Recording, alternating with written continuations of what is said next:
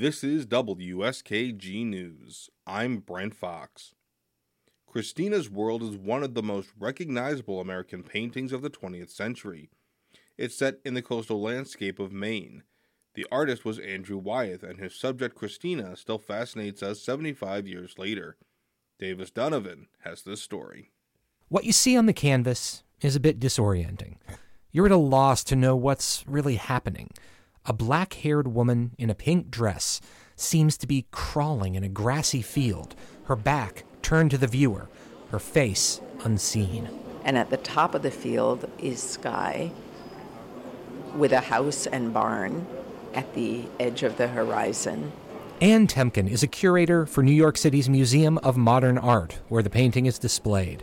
She says the air of mystery about Christina's World draws a lot of visitors. And as you can guess, it's a picture that's always got a lot of people in front of it. Today, a school group from Paterson, New Jersey, stops at the painting with teacher Jamie Stein. So I want you guys to look at the painting for a minute. See what you can see. Her clothes is dirty, her hair look a mess. She look like she needs some help.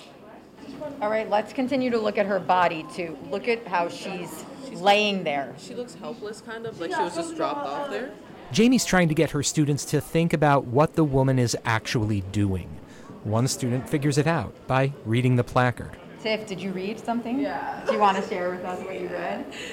It's a person experiencing a disability. Yeah. Mm-hmm. She probably, she lost her walk, she can't walk. She's only holding herself up with her arms and not her feet. Okay. Oh. Yeah. She missed it up. Yes. The woman in the painting suffers from a degenerative condition and is unable to walk.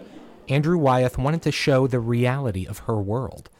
Art historians tend to classify Wyeth's style with words like realist and regionalist.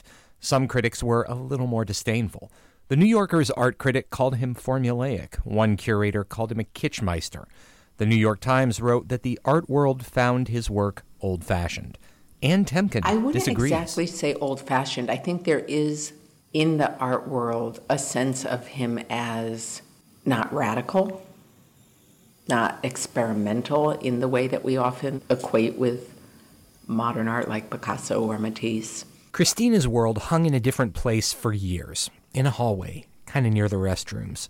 At one point, it went into storage, which led to an editorial in the Boston Globe. Wyeth's son, Jamie, a famous artist in his own right, also protested. It's fascinating, right? Because that speaks to the way this has touched a kind of popular devotion in a way that very few modern paintings do. And I think that probably comes because he is somewhat of an underdog in terms of the art history books. Today, Christina's World is one of MoMA's most popular paintings. It was referenced in pop culture, like the movie Forrest Gump and the video game series The Last of Us. I think people are grabbed by the enigma of it, right? What's going on here? For me, it's definitely melancholic and does give a sense of sadness or struggle.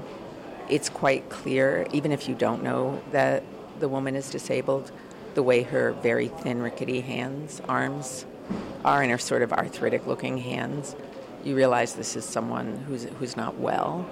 And the fact that you don't see her face is almost more unnerving than if you did. But Ann Temkin doesn't think Andrew Wyeth was presenting someone in a pitiful light. Turns out Christina was a neighbor where Wyeth spent summers in Maine. In fact, the painting may have been a tribute to her strength. I'm Davis Donovan.